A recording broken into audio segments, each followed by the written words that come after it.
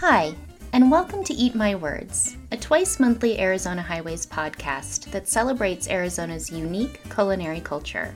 I'm your host, Kelly Vaughn. For this episode of Eat My Words, I'm pleased to introduce Ryan Lawrence of the new Suncliff Gin. Ryan, welcome. Thank you for joining me.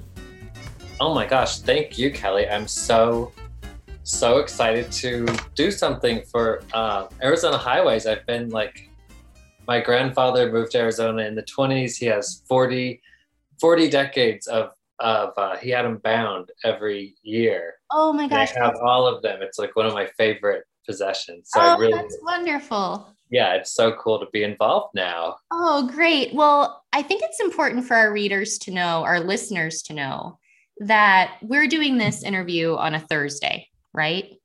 Yes. And you literally just launched this brand on Monday. I mean, officially, but it's been work. It feels crazy to think of it because we have been working on it for a year, but yeah, it's a brand new baby brand. Awesome. And I mean, so far, what has the response been?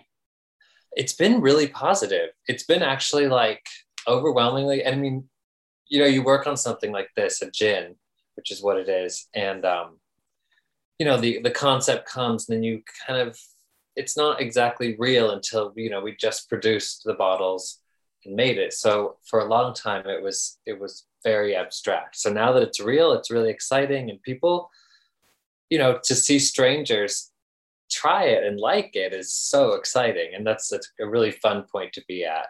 And I want to talk about the gin itself because I think that a lot of people believe Arizona to be this just desert wasteland that doesn't sustain any life, but you're using elements of our desert landscape to create the gin.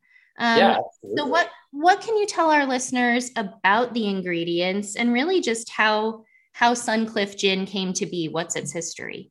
Yeah, sure, no problem. It's Arizona is not, if we're all in Arizona, we know it's not just a dust bowl. There's so much variety and it's so interesting. And there's just such vast differences between a drive for half an hour. You see so much change. And I'm from Arizona and then I've lived around. I've now lived back in Tucson, but it's, I don't know, that kind of that magical exoticism that you may not really appreciate from the inside. I'm kind of bringing from looking at having seen Arizona from the outside, I'm kind of bringing that back. So this gin, Suncliff Gin, is it's got native juniper. I mean, that was kind of the departure point. Was my parents live in Sedona. I grew up in Flagstaff. I'll rewind a little bit.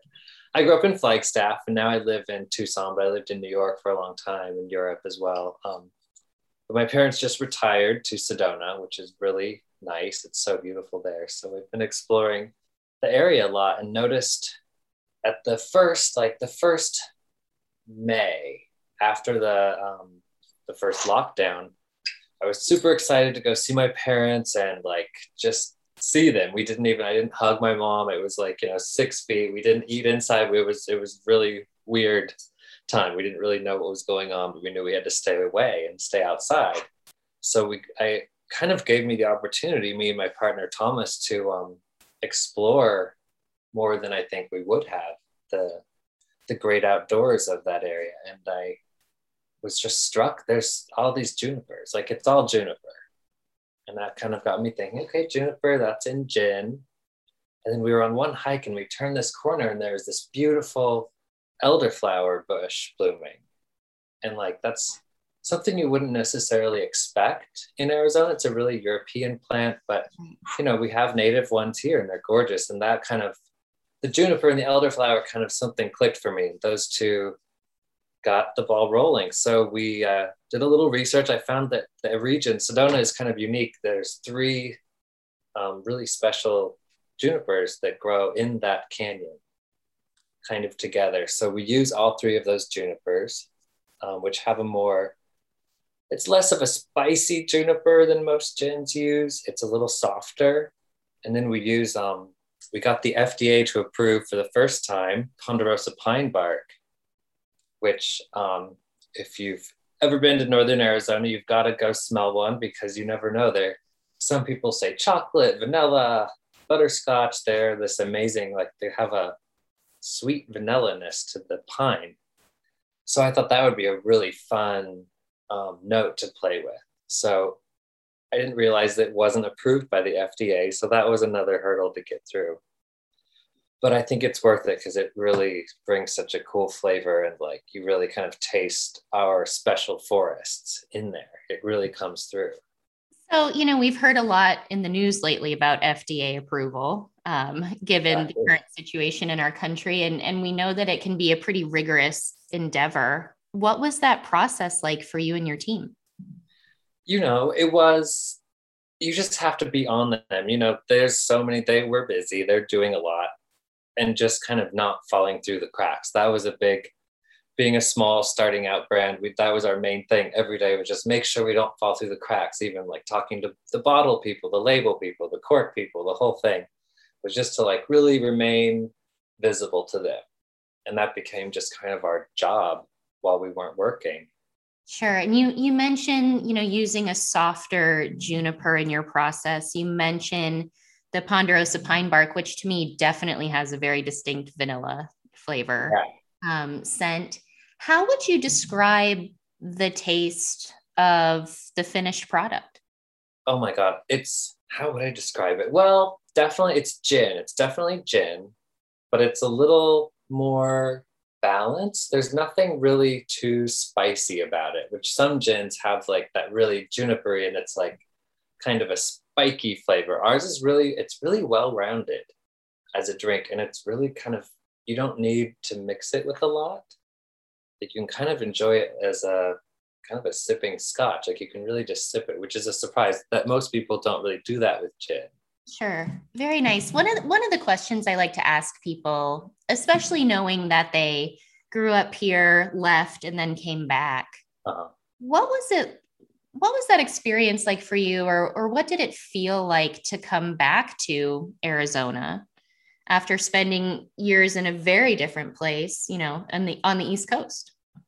It was really exciting because, I mean, yeah, if you're from Arizona, it kind of feels just, it can kind of be this dusty cow town, it's not, you can kind of get used to it. And then coming back, it was really exciting, and it held like a lot of potential, and it was exotic, and like having seen a lot of the world since I left, like it's really special, and that's really exciting. Like there's nowhere else in the world like Arizona that has like these giant cactus and these giant trees and these amazing rocks, and just has so much that isn't anywhere else. So it's just really exciting to come back and bring what I've learned from the world back with me.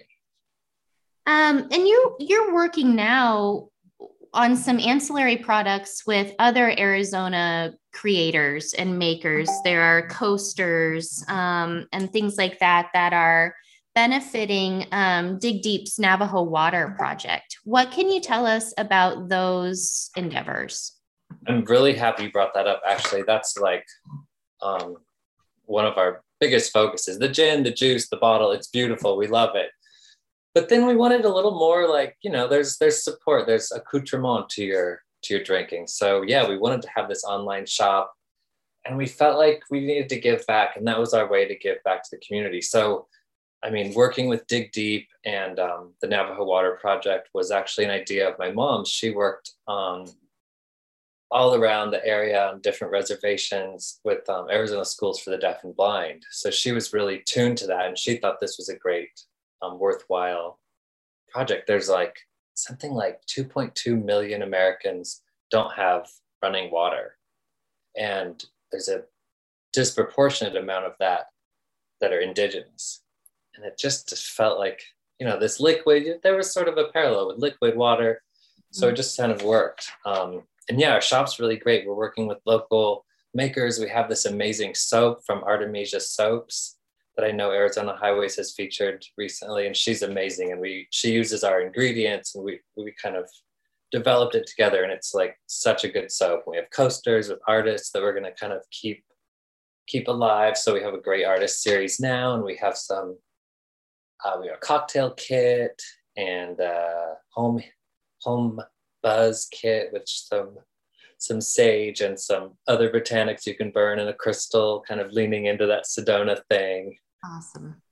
And it's my understanding that 100% of the proceeds through website sales of those items go to the project, correct? Yeah, exactly. 100% of the proceeds. We're not going to make any money from this. Just like we'll get the stuff and we'll sell it, and that money goes straight like that. Our account, we've just set it up, the account, and it just goes straight through. It's beautiful.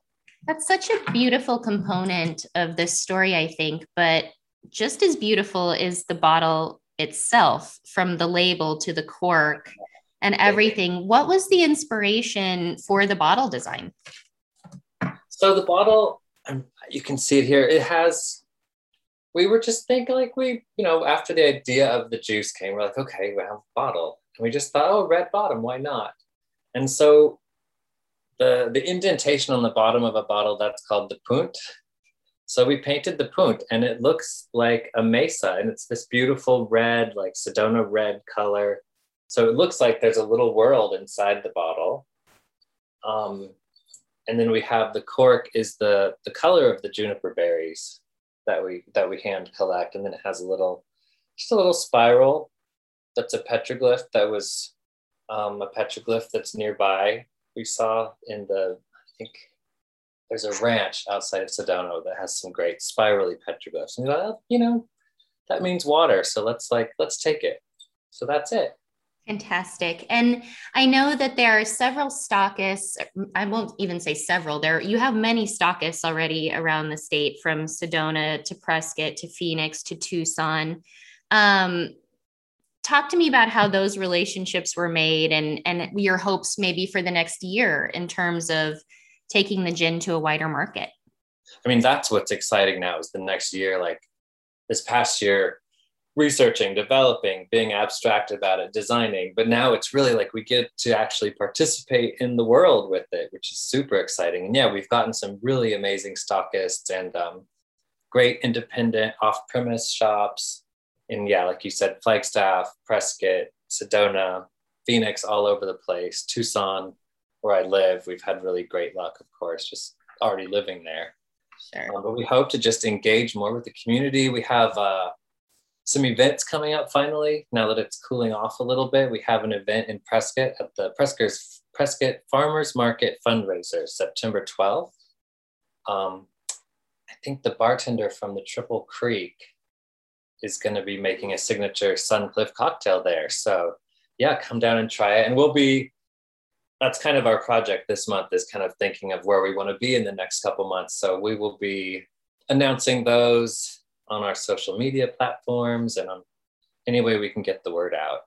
Fantastic. And, you mentioned earlier your partner, Thomas, who obviously is involved in this quest, and your partner, Claire, as well. Mm-hmm. So you have a female owner. This is an LGBTQ owned and operated business. What is your vision, or what are your hopes in terms of amplifying inclusivity in this industry?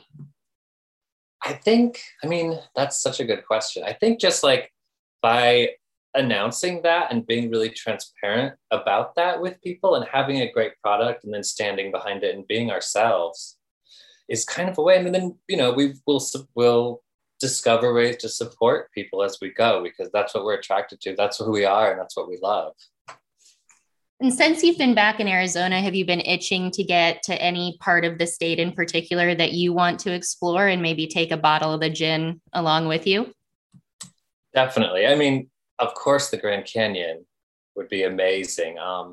Bisbee is such a cool place to hang out in as well. It kind of, with our distributor at the moment, we don't totally have access to those places, but yeah, and more in Sedona. I think we really need more in Sedona. Sedona's kind of a tough cookie, but we're here to stay, so we'll get in there.